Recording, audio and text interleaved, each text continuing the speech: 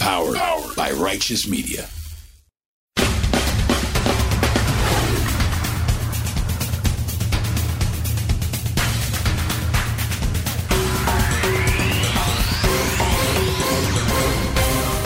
Welcome to Independent Americans. Welcome to episode 150. I'm your host, Paul Rieckhoff. These are wild times in America and around the world. A time for leaders to rise to the moment, or not. So it is very much a time for all of us to stay vigilant. Boris Johnson, yeah. Oh, Boris Johnson? Yeah. What? Boris Johnson, the Prime Minister, he told everybody to stay at home, yeah? But in lockdown, the Prime Minister, Boris Johnson, he just went down to a party in lockdown. Did he? He's really naughty now. So he had to go to the naughty centre and tell everybody that he's sorry for going to a party in lockdown. That's 5-year-old Layla Somani explaining to her grandparents why UK Prime Minister Boris Johnson is in very deep shit across the pond. Leaders from all sides are calling for Boris Johnson to resign. And many are hoping 5-year-old Layla might be free to replace him as Prime Minister. Layla's right. Boris Johnson has been naughty and should go to the naughty center. He was partying while the rest of his country was in lockdown, including Layla. It's a failure of leadership. And Layla's young voice is the voice of millions who are calling out Boris Johnson. He should resign, and he should go to the naughty center. But he's not the only one. All across the world, and especially here in the U.S., there are leaders failing the people they lead. The naughty center should be filling up pretty quickly. And if it overflows, there's always room at Gitmo. This week, along with Boris Johnson, you could throw Senator Kyrsten Sinema in there, and of course, Senator Joe Manchin, and all the members of Congress who over Martin Luther King Jr. weekend praised MLK while at the same time blocking the expansion of voting rights in Congress. The naughty center is a truly bipartisan place. You could also throw in Congressman Madison Cawthorn, a regular nominee for Asshole of the Week. Congressman Cawthorn this week showed up for a Zoom meeting that was a congressional roundtable on toxin exposure. And he decided that during that Zoom meeting was a time he needed to clean his gun on camera with a roundtable of vets facing cancer. So yeah, add him to the naughty center. You can also add President Joe Biden to the naughty center, who said this week that he makes no apologies for the Afghanistan withdrawal. No apologies. He said there was no way to get out of Afghanistan after 20 years easily, and he makes no apologies. So after all this madness, after all this death, he's still deflecting and denying, adding insult to injury again and again. Yeah, there's no easy way out. That's a given. But the catastrophic way we got out was not a given. It's forever a stain on his presidency and our entire country. The great American betrayal of Afghanistan continues. And who in the U.S. government has been held accountable for the multitude of failures in Afghanistan? Who's been fired or reprimanded? The answer is no one. Not a single person in the U.S. government has been fired or reprimanded. So yeah, add Joe Biden to the naughty center. The number of people arrested for attacking the U.S. Capitol is now up to 700. So definitely add them to the naughty center. We covered that a few episodes ago with Scott McFarlane. And hopefully the FBI will soon catch the few dozen that are still at large and add them too. We can, of course, add Vladimir Putin, who might be invading Ukraine by the time you hear this. Putin could pretty much be the mayor of the naughty center. And there are many more who can join him. like the 36 military veterans in Congress who this week voted against expanding GI Bill benefits for veterans.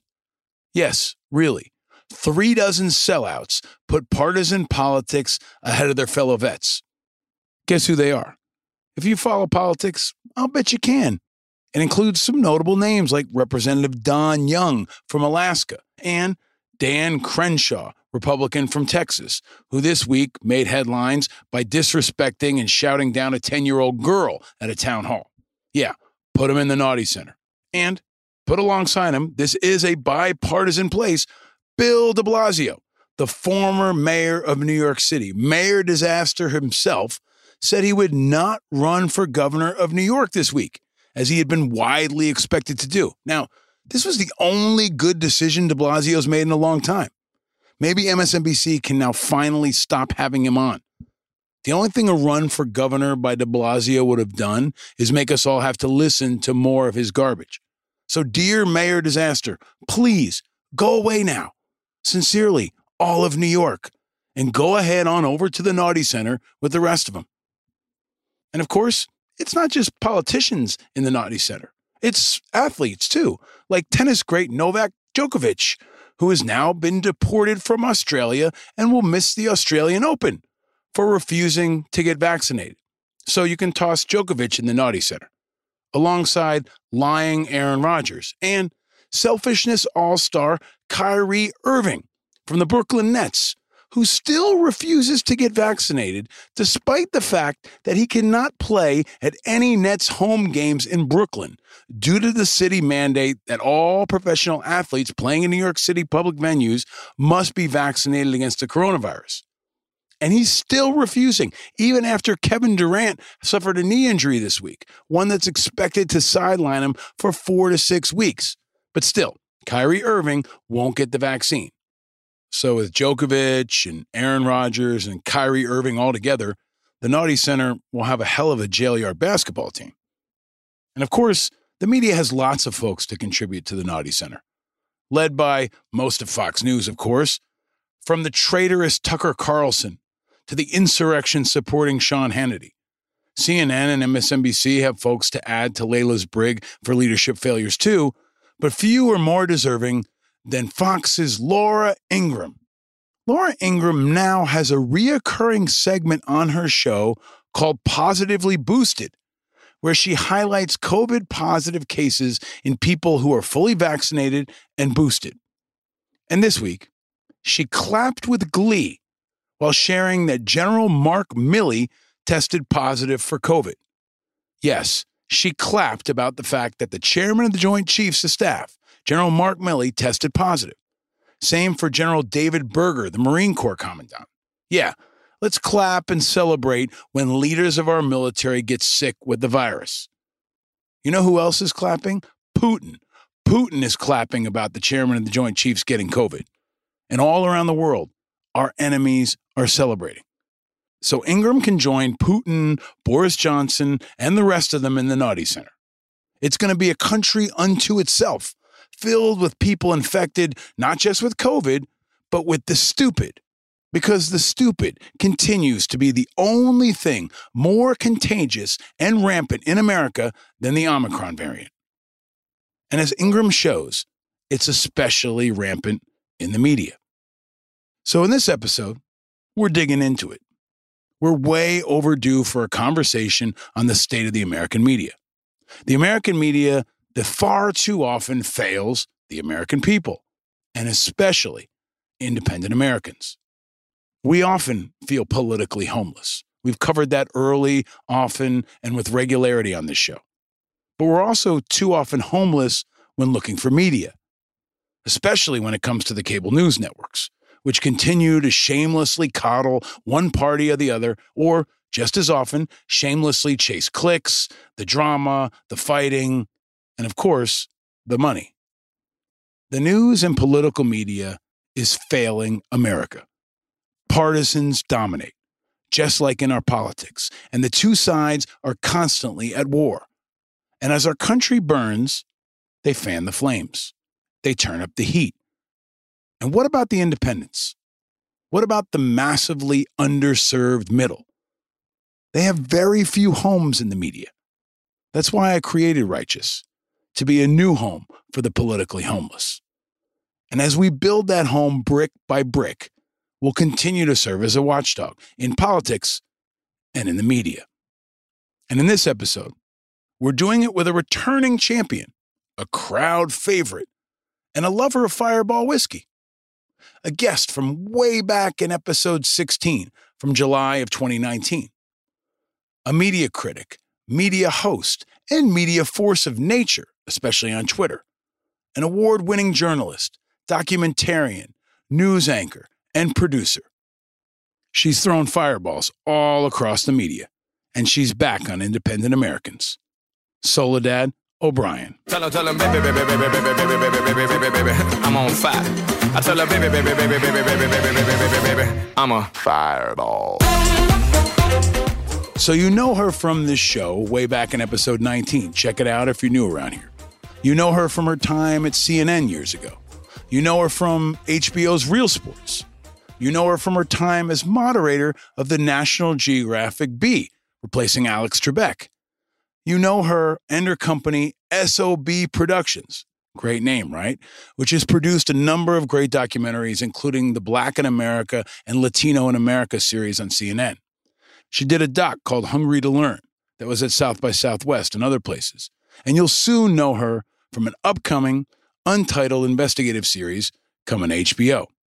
She's got over 1 million followers on Twitter, and she uses it daily to call out people in the media and politics who should be fast-tracked for the Naughty Center. He's really naughty now, so we have to go to the Naughty Center and tell everybody that he's sorry for going to a party in lockdown.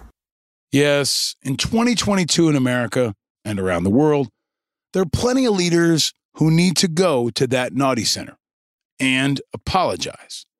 And we all need to channel our inner 5-year-old Layla Somani to call him out. And we all need to throw fireballs of truth and fireballs of vigilance. And especially when it comes to the media, now, more than ever, is a time to stay vigilant. Because vigilance is the price of freedom.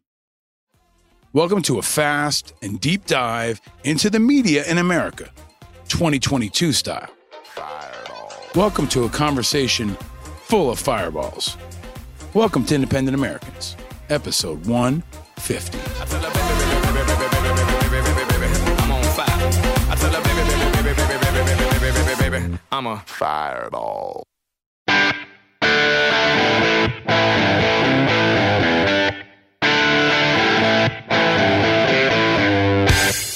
Ladies and gentlemen, independent Americans around the country and around the world, we have a returning champion back on the show. After way too long, over 2 years, there couldn't be a better time to talk about media, politics, race, horses, all kinds of stuff, and Fireball. The great and powerful Soledad O'Brien is back. Welcome back to Independent Americans, my friend. Nice to see you. Yeah, well, it was a pandemic in the middle of that 2 years, so I feel like I have a good excuse for not seeing you. How is everything? How you been? It's we're living, and Wanted for the last time I saw you, we were in person. It was July 2019. We were in the classic. Freaking find that has an impossible address. I remember cursing your name. I'm like, where is this location? Well, I hope it was worth it because very much. We did have you had the best answer to the favorite drink question we've ever had.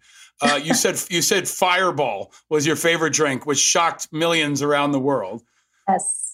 Well, I do love Fireball. It's so sweet. You know what I like sweet drinks. So every wine has to be sweet. Every drink has to be a girly, cocktail-y sweet. And Fireball is basically like they call it cinnamon whiskey, but it's really just sugar and sweet. And so I didn't realize that Fireball was a ridiculous drink. When I would ask for Fireball, people would say, yeah, I don't have that, but we've got Jägermeister. I'm like, oh my God. Like, I know that's terrible. Is Fireball as bad as Jägermeister that you're just offering it to me? My children, by the way, absolutely horrified. But I've kind of moved off. I've had a bunch of, I'd say like shifts during this pandemic.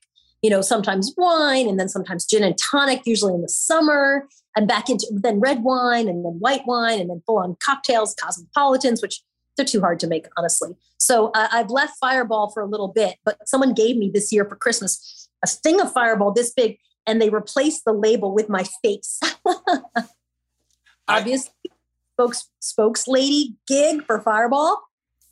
This is a tremendous sponsorship opportunity for the makers of Fireball. And I will tell you, I thought of you because I've been teaching at my alma mater this past semester. And more than once, I saw empty bottles of Fireball on the ground on the campus of Amherst College. I think it speaks badly to the reputation of Fireball, because my kids will take pictures when they see a little bottle of Fireball on the ground, and they'll send to the family chat, "Mom, are you here?" But at least it was, it's popular at a very prestigious academic institution. So, it's everywhere. And you have been everywhere. You have been a Fireball on the political media landscape. You've probably added 1 million followers on Twitter since last time we talked. You're doing documentaries. You're doing HBO. And I think you're one of the most important critics in the country on the media. So I want to talk to you about media and politics and everything that's happening. But maybe bringing it back to center, because it has been so long. Where are you? A question I ask all of our guests, Soledad. Where are you and how are you?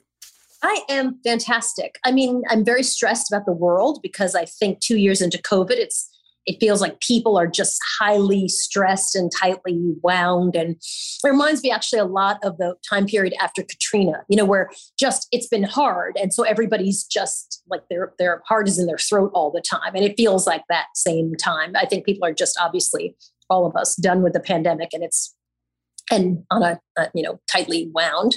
I am in Harlem, New York. I moved here in November from Chelsea. I've lived in Chelsea for 20 years. But, my husband and I sat around and thought about where do we want to spend the next, I'm going to guess I get another 40 years, but probably more like 25.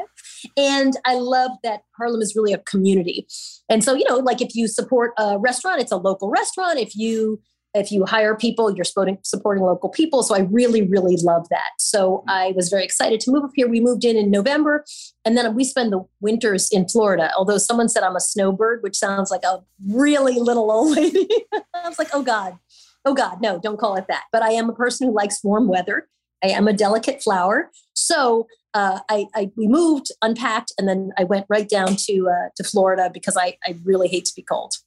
Well, so that puts you in the middle of all kinds of interesting things related to media, from Ron DeSantis to Eric Adams. Can I actually really would love to hear your thoughts. De Blasio is finally gone. This is, I think that the mayor of New York City is such a national, even international position.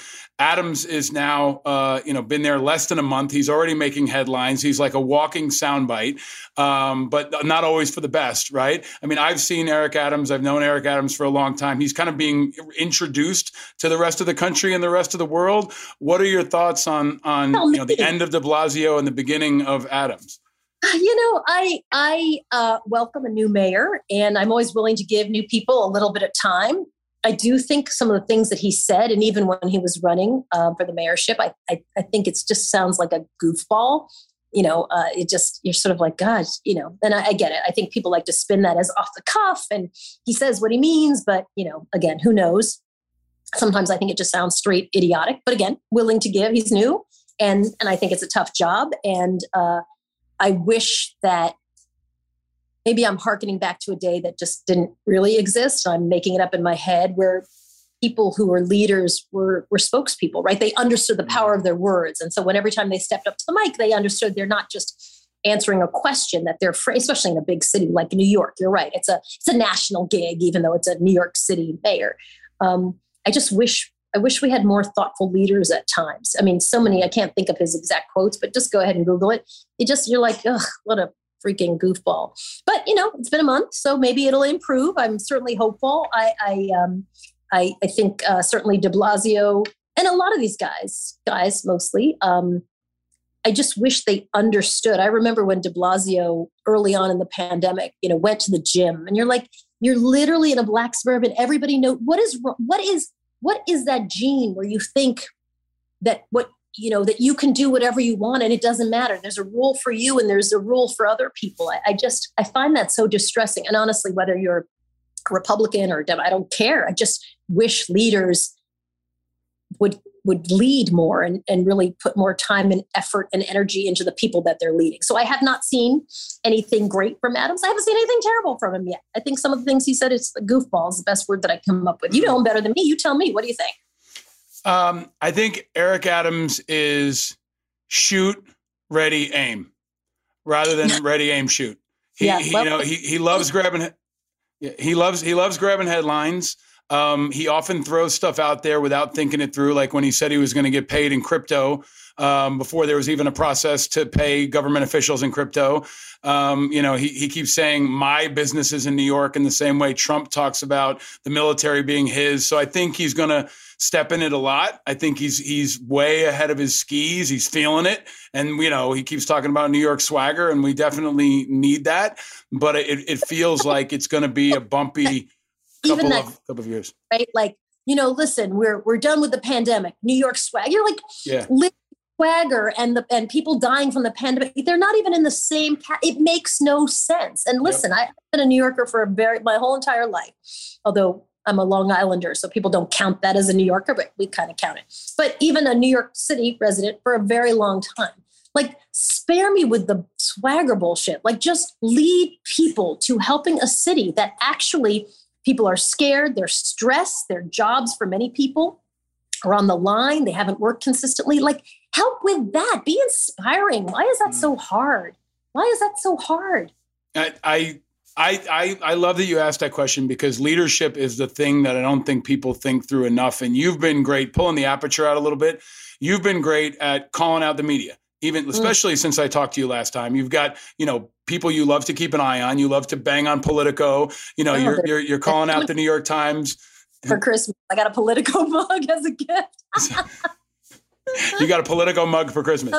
Yeah, it's in my cabinet. Someone said, "Here, I bought you a mug for Christmas." So what I'd love to do, because, you have your own company. I'm, trying to create an independent media company. We're disruptors. We're also media critics. I'd love to have you on every so often just to kind of go around the horn and talk about the state of the media, which you opine on Twitter so often. But can we maybe pull the aperture out? And, we've got a year into Biden. Trump is rising. COVID's. How do you evaluate? And I can't say the media, right? And I don't want to be, over monolithic about that. But how do you look at the landscape, and what do you see as good parts, bad parts changing? How do you give your strategic overview of where the American media is right now? Yeah, I think there's a couple of challenges, and the challenge that really was presented with Donald Trump, where it was really sort of shown full force, was how do you deal with perpetual misinformation and disinformation? Listen, I've interviewed a zillion government officials, elected officials. They lie like rugs, but usually they exaggerate, right? People don't out and out just completely bullshit you. And so I think one of the things that's been very hard for the media to deal with is, one, just people out and out lying. What they're saying is just not true. So you can spend a lot of your interview just trying to chase down a fact. And then how do you think about platforming people who lie, even in the basic thing of is Biden president, right? Which we would say, like, that's kind of a basic question.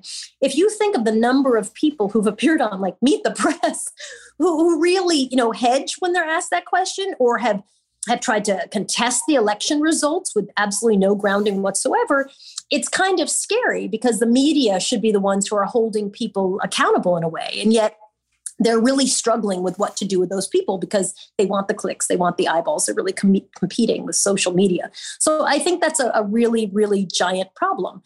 And, and also I think for the media, how do you relive the glory days of Trump? When you have someone who is a flamethrower and over the top and is talking about injecting what was it, cleaner, something in your blood to clean out COVID. I mean, the number of idiotic, just really ignorant things that the president said a bazillion times is, I can't even count them. There are too many.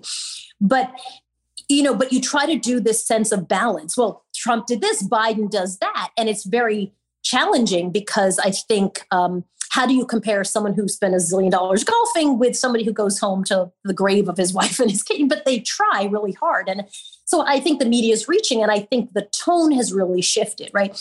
The tone is constantly this, how do we find the salacious tone? Because we're, again, competing with social media.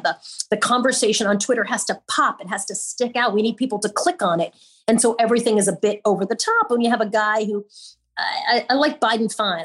I'm not a fan, not a fan, don't care. I just would like a leader who is responsible and knows what he's doing. So I'm not a Biden cheerleader, and I'm not rooting against anybody. Very rarely do I root against people, because I think you're ultimately rooting against your country and you're rooting against your fellow Americans. But I think the media really is looking for that Trump high that was, listen, the number of reporters who every time Trump would insult them, right, that became part of their Twitter bio because it was great. It was cool. Those things are kind of pathetic and sad. So I'm very disappointed about the state of the media. I think Politico is terrible. A good example is, I'll give you a good CNN example, which I was tweeting about earlier, which is, they talked about President Trump's rebranding. But, over the weekend, the president said white people cannot get the vaccine. Like, that's an insane thing to say. One, it's just untrue. But also, like, who says that? Like, what is the mindset of a person who is telling America in a televised speech that white people cannot get the vaccine? It has such a thread of white nationalism. I mean, it's just so scary.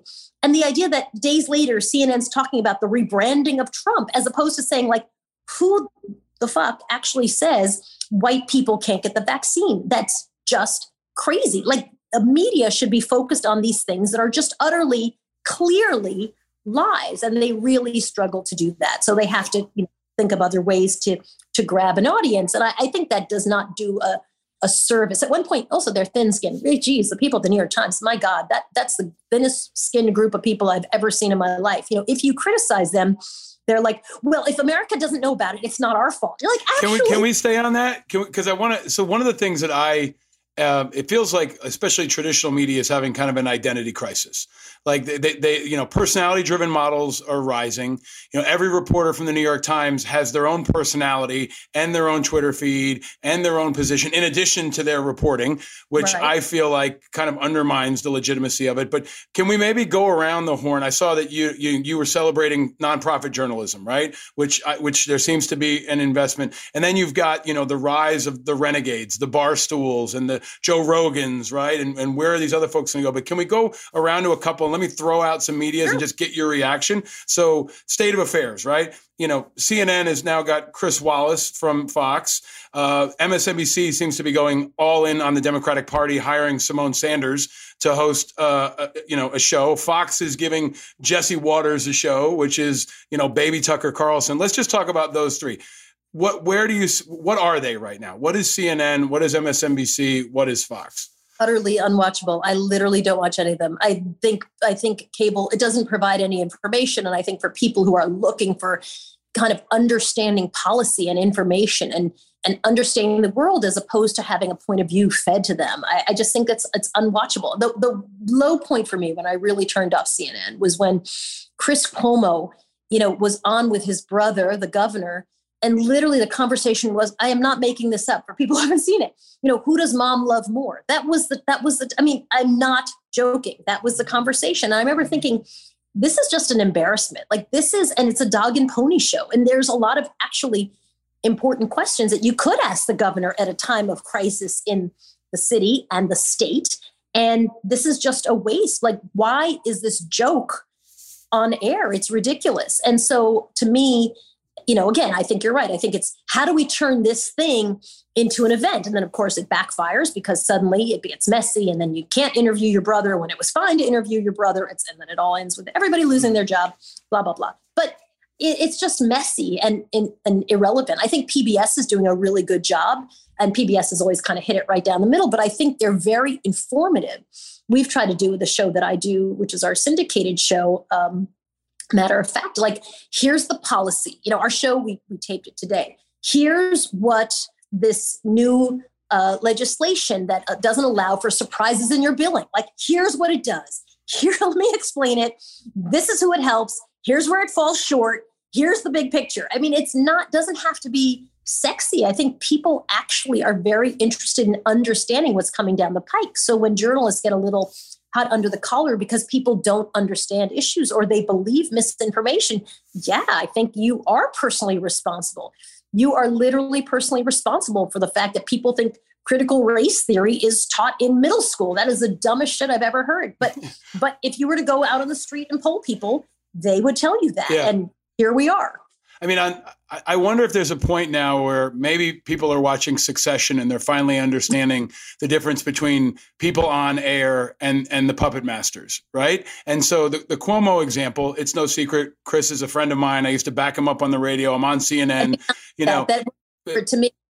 Yeah, I mean, I was his backup on for a little while, one of his many backups on Sirius XM, and you know, the way I saw it, you know, obviously, you know, what he was doing, CNN and many others deemed inappropriate, but it was kind of like CNN trying to have both, right? They're great with Cuomo and his brother when the ratings are great and that show is fun. But then when something else happens and the guy, no surprise, in my view, stands up for his brother, goes to his brother, then he's out and CNN just keeps on trucking. So like at what point do we pull up, right, and really hold CNN proper accountable and hold, you know, other. I'm glad you bring up PBS as an example because I go to PBS for information. I go to C-SPAN for information, but that's like eating your oatmeal when, you know, when the rest of it's gummy bears and candy all day. So I think the job of someone saying this is not okay does not lie with Chris Cuomo, right? It lies with executives who say that one time was funny because your brother's the governor and now we're done.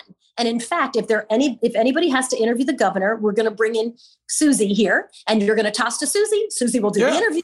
You'll deconstruct that interview with Susan. Like that's how it works in. Well, sometimes, you know, you covered sports for a long time. Sometimes you gotta take the player out of the equation, right? Like sometimes the quarterback wants to go in and keep playing, and the coach has got to say, "Hey, bud, you're out. You're hurting the team," right? And that would have been a situation where.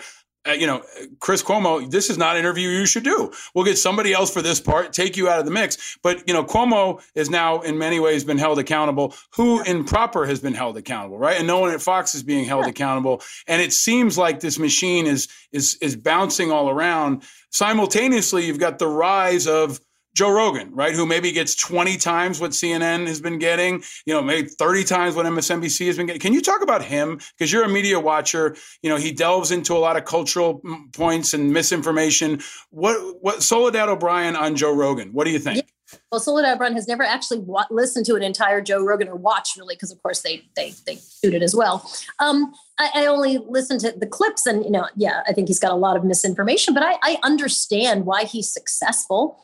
Very conversational. I think the topics that he picks, I think a lot of people really like kind of the insight that he brings, even as they're okay with the misinformation. Like, yeah, that's stupid. That's not true.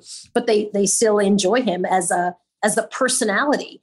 I think what ends up happening is that people really look at that as the model. Again, back to Chris Cuomo and CNN, you say, this is what we need. We need our host to be doing this too. You know, when I worked at CNN a million years ago, they used to send me home with DVDs of Fox and Friends.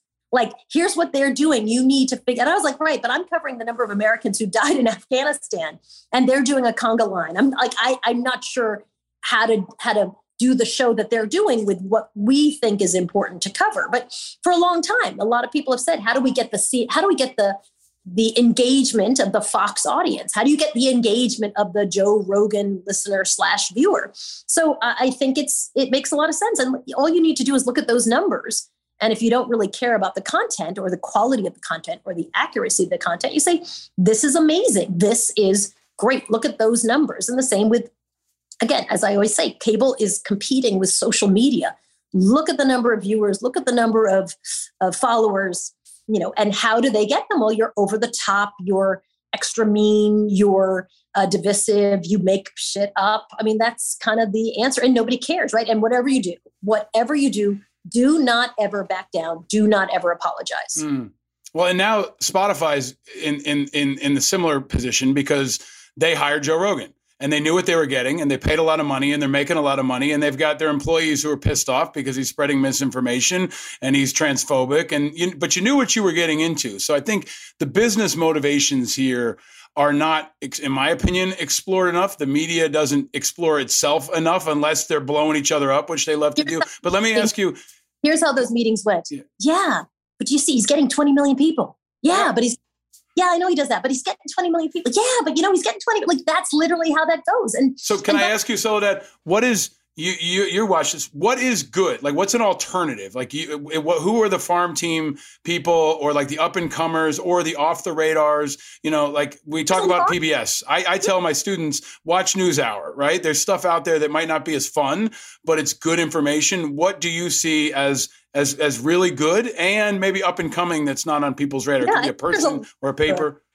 And listen, now you have a lot of journalists. I think the Texas Tribune is amazing. And again, what you have to do is subscribe, get it online.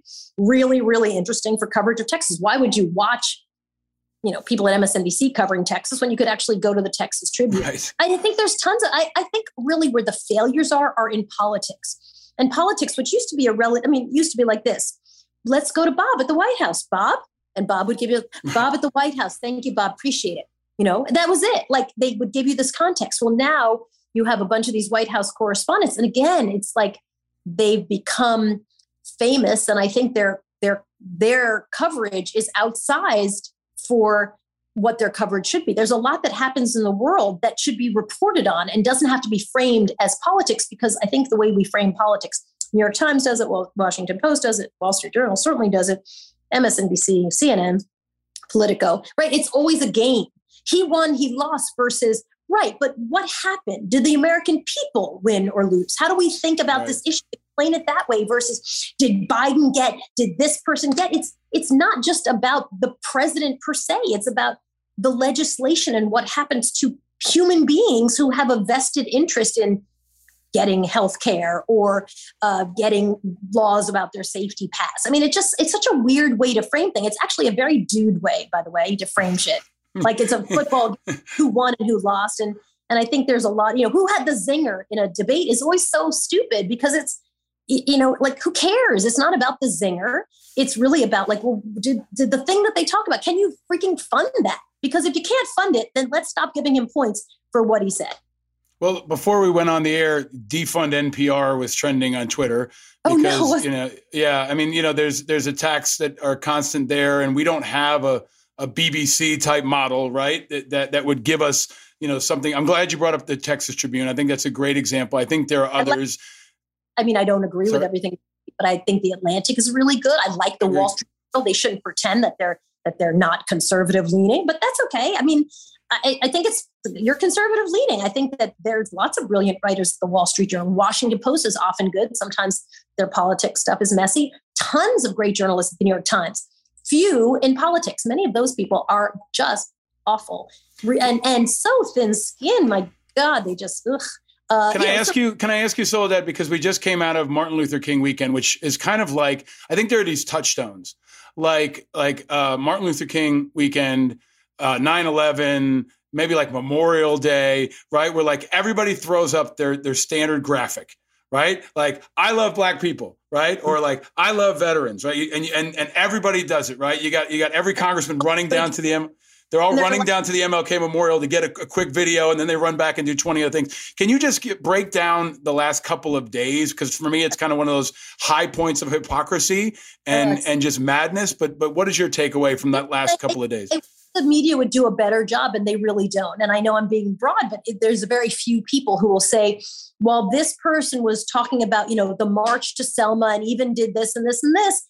At the same token, they voted against this very thing that they're raving about. Like, that is just basic hypocrisy coverage 101. It's not even hard. So yeah, the number of politicians who, hashtag I have a dream, hashtag MLK, hashtag, it's just, I think there's a real value in saying this person is espousing something, is championing something that they don't believe. This person is a hypocrite. Now, vote for them, don't vote for them, whatever you want, but you should understand where they stand, what they're really doing. And I do find that very frustrating.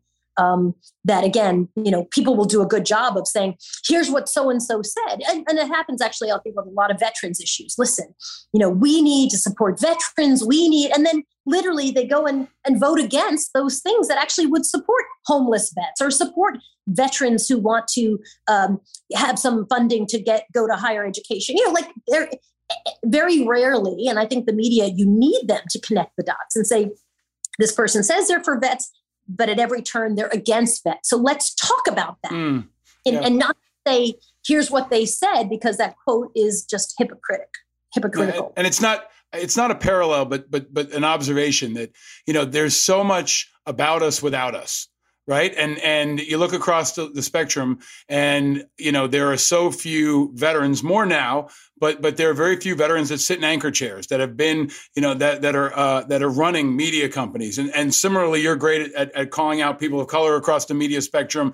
And it seems like some people are trying to fix that. Right. But it's still very messy and still feels like a lot of tokenism. Right. What people do. Right. The minute they talk about anything with a veteran, it becomes an American's veterans. Tonight, we're going to talk about serving America. John Doe is an American hero. Right. And you're like, well, then maybe hire John Doe. That might actually be a really good strategy. If you really think John Doe is an American hero, freaking give John Doe a job, fund his company. I believe, and maybe I'm losing my mind, but I believe in calling that out and say, you should know while they're saying this. On the other hand, they're doing this. And I find it really frustrating. I think it's just not okay. Is there a new model emerging? We had Adam Kinzinger on last week, and he's kind of, they're all doing their own podcasts, right? They're doing Trump light, right? Whether it's Crenshaw or Kinzinger or Beta, they're all doing, it seems like a lot of politicians are trying to create their own media companies as a way to have a more powerful voice or kind of a place to hang out in between political things, right? But it seems like it's more possible from an infrastructure standpoint, from a reach standpoint, because you can just go on Twitter. You and I are examples of that, right? Our Twitter feeds have an impact. People watch them. We can go around. If we can't get on air, we can still have something to say on things. Can you talk about that kind of collision of political figures and media things? It's what I like about social media, right? You get to work around the gatekeepers who say, yeah, not you. We've decided you're too annoying, you're too frustrating, or we're just not it, or you don't toe the party line. And so I think it's great. Of course, you've reached a critical mass. And one of the problems with podcasts is there are a lot of them, and some of them are super boring, and politicians are often super boring in their podcasts. So, I think that I don't know that it's ultimately fantastically helpful to somebody to host a podcast versus just getting airtime. But yeah, I actually, it's one of the things I love about social media, which I also find very frustrating, that social media, generally speaking, right, is that you just get to work around, you get to have your opinion, you get to say, hey, we're talking about this. And if you're interested and you're not a Russian bot, you get to join me and weigh in and have this conversation at this day. Or here's a picture of my dog, and I think this dog is cute. And if you are interested in my dog, then you can like my picture. So there's something very appealing to me about working around it. But I do think you're right. I think for a lot of politicians, it's a thing to do when you don't necessarily have a thing to do. And listen, more politicians could do a better job about building their outreach. I think often politicians don't really reach out in an effective way. They have to be the social media manager, but they don't necessarily one-on-one communicate with people. And I think there's something really great about that. Well, as a show called Independent Americans, one of the things that I want to try to do is give more oxygen to candidates that are saying no to all of the above, right? Because so many of them feel like they have to just bite their lip and pick a party. And now seems like a time when Americans are uniquely sick of the status quo in media, sick of the status quo in political parties. And I hope that truly independent media model and independent politics can kind of converge. I don't know if you see that or not. But the other part that's converging, I can't have you on and not ask you. This is like a high point of sports and politics too, right? You've got, you've got everything from Aaron Rodgers to Kyrie Irving. Super Bowl's coming, NFL playoffs. We've got tennis now involved, right? Djokovic won't get the shot. Any observations or predictions as we go into this? I'm a correspondent for Real Sports, and it keeps us very, very busy. I love covering sports because I like the stakes and I love the stories. I never thought of myself as a sports reporter, but of course, if you work for Real Sports, you are. But I wouldn't tell you that I know my husband played tennis at a high level, but I wouldn't tell you that I know the ins and outs of tennis. But I love the personalities, and I love the debates, and I love the power struggles that happen. So yeah, I think reporting on sports is absolutely phenomenal. And literally, being a correspondent for Real Sports is the best possible gig in TV, I'd say, but of course HBO would say it's not TV, it's HBO. But it's amazing. It's fascinating, and and it takes you everywhere. It takes you to people who are some random kid who's just playing, some professional athlete who made $1 zillion last year. I mean, it's people who you never heard of, people who you hear of every single night. I absolutely loved that gig. I don't know where it's going, but again, boldface name with a platform. And again, I think for a lot of these guys, whatever you do, don't back down. That seems to be the model. I always thought that Mitt Romney created it when he was running for failed presidential bid. I remember asking him, he said to me, literally, quote, he'd said something like, "We don't care about poor people," was part of the quote. I'm like, he was doing the victory run after winning Florida. And I said, "You don't care about poor people?" Like, that sounds very weird. Like I had my last question, but I'm like, hang on, I got to ask another one.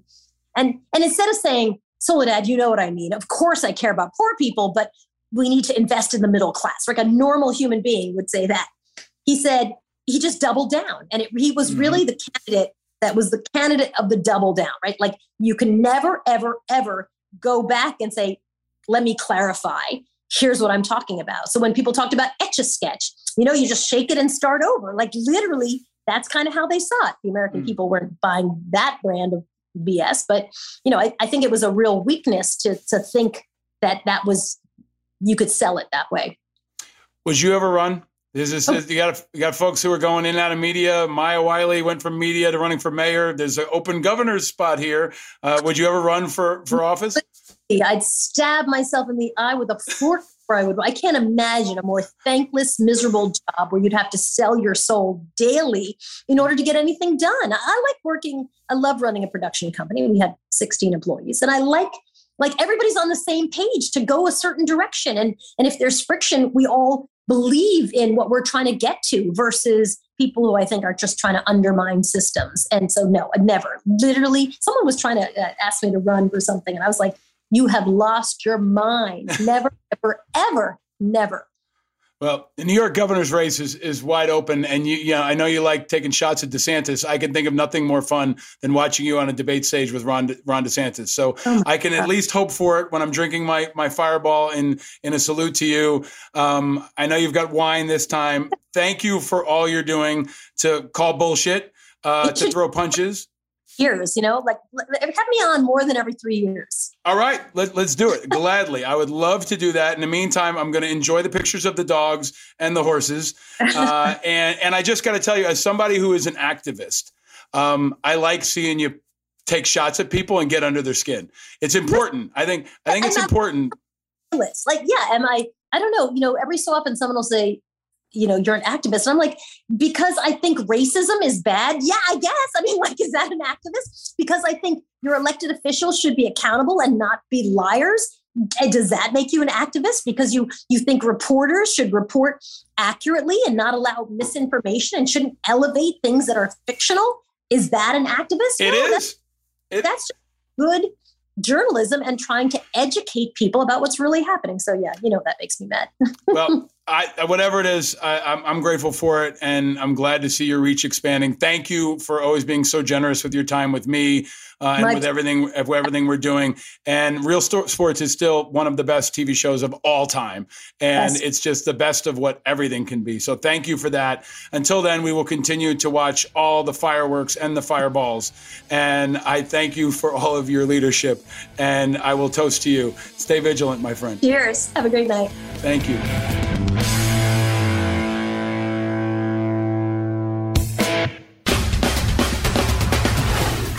There she is, Soledad O'Brien. She might not run for office, but she will be calling bullshit. She will be drinking and throwing fireballs. And she'll be calling out the media for their failures and lining up the names that need to be fast-tracked to the Naughty Center, which is what we need now more than ever. And it is activism.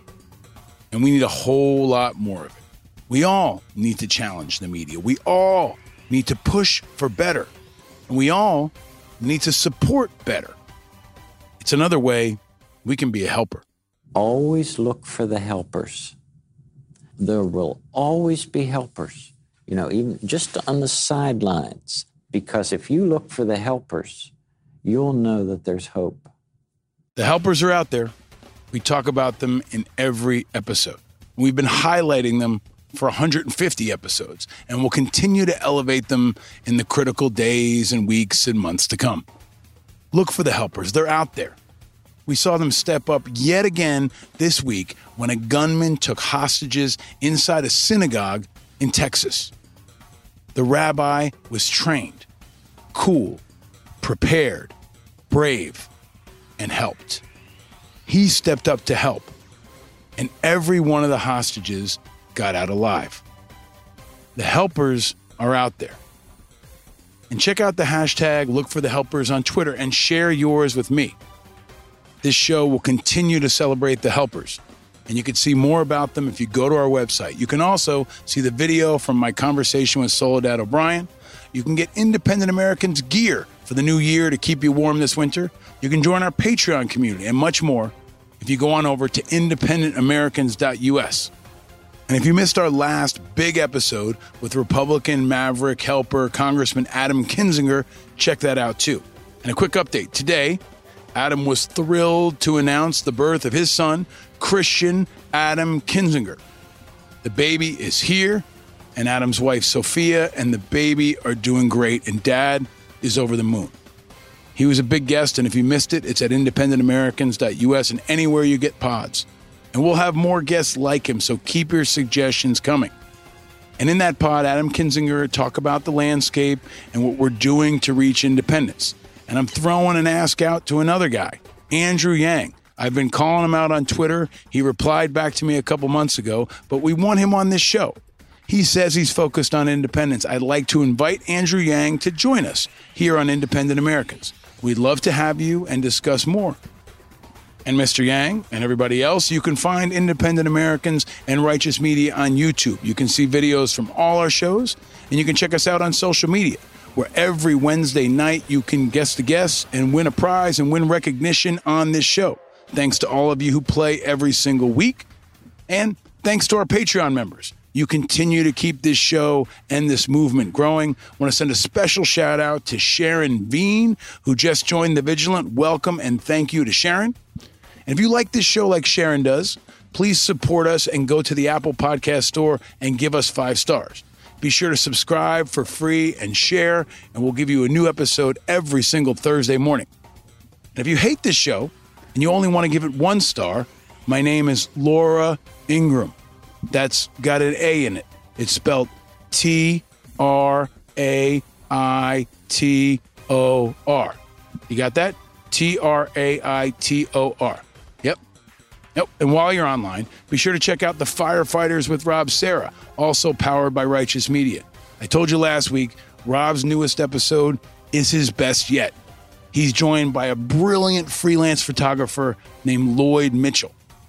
Lloyd Mitchell was on the scene at the catastrophic fire in the Bronx, New York, and he captured the images of the firefighters, of the victims, of everything.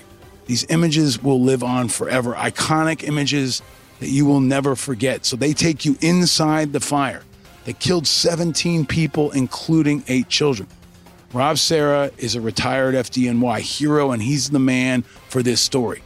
He also talks about the fire in Philadelphia that happened when a Christmas tree got set on fire by a kid, and the Colorado wildfires. He's also got Richard Navioski back on the show, another firefighting legend. The Nav is back to give you his perspective on all these fires. And they give you insights on how to help keep you and yours safe. We're so proud to work with Rob and the Righteous team on this really important content. So check it out anywhere you get your pods or go to thefirefighters.us.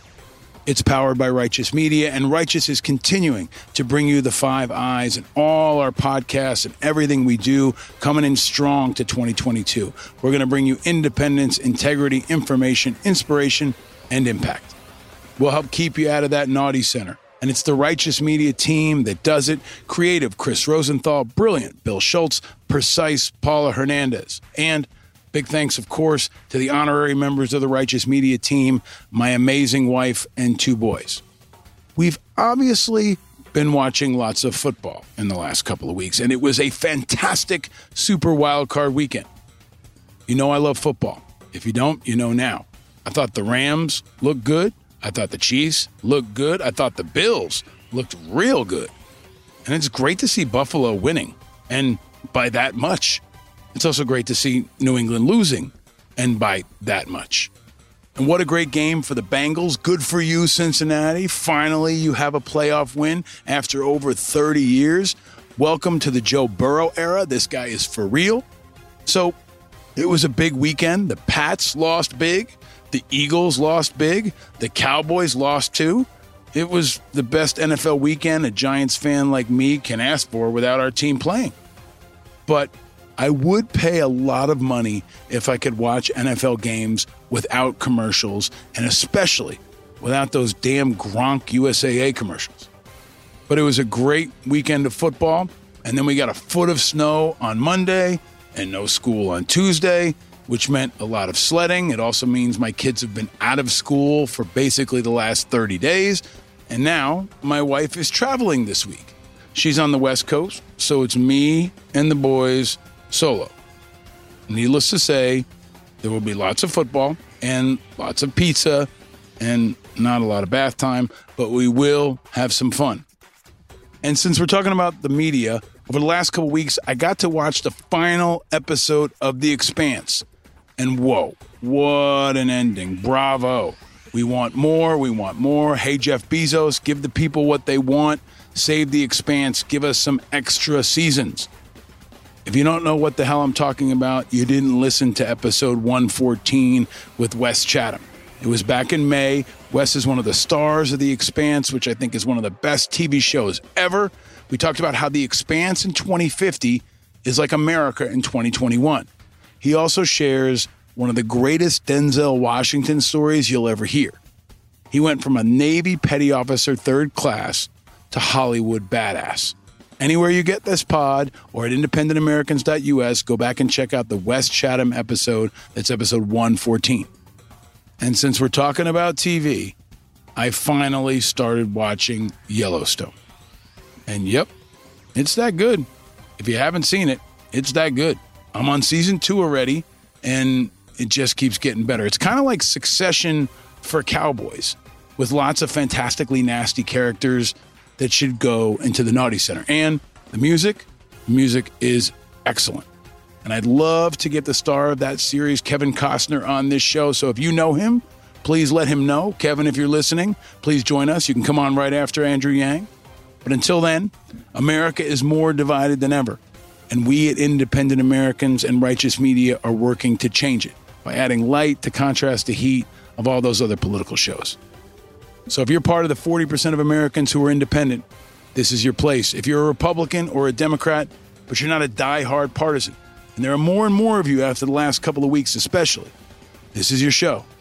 If you're just a concerned American who cares about the future of your country, this is your show. All are welcome. We invite you to join us and be a part of the solution. We're a refreshing alternative to all the rest of that media chatter you hear way too often. So please keep sharing the show and keep sharing the hope, because hope is the oxygen of democracy. And we need it especially right now. It's January. It's cold. The holidays are long gone. Football is almost over. And we're all sick of wearing masks and this damn virus. But we got to keep pushing. And we got to keep sharing the hope whenever we can. It's that energy that'll keep this movement of independent Americans growing week by week by week. And stay vigilant, my friend, because eternal vigilance is the price of freedom. And no, you're not alone in your vigilance. We're all vigilant, and we're all in this together. We can all stay out of the Naughty Center, put the people in there who belong there, and keep throwing the fireballs of truth. From 5-year-old Layla Somani to Soledad O'Brien, to Wes Chatham, to Kevin Costner, to you. All across this country, we're all in this together. I'm your host, Paul Rykoff. Thanks for listening. And stay vigilant, America. Powered by Righteous Media.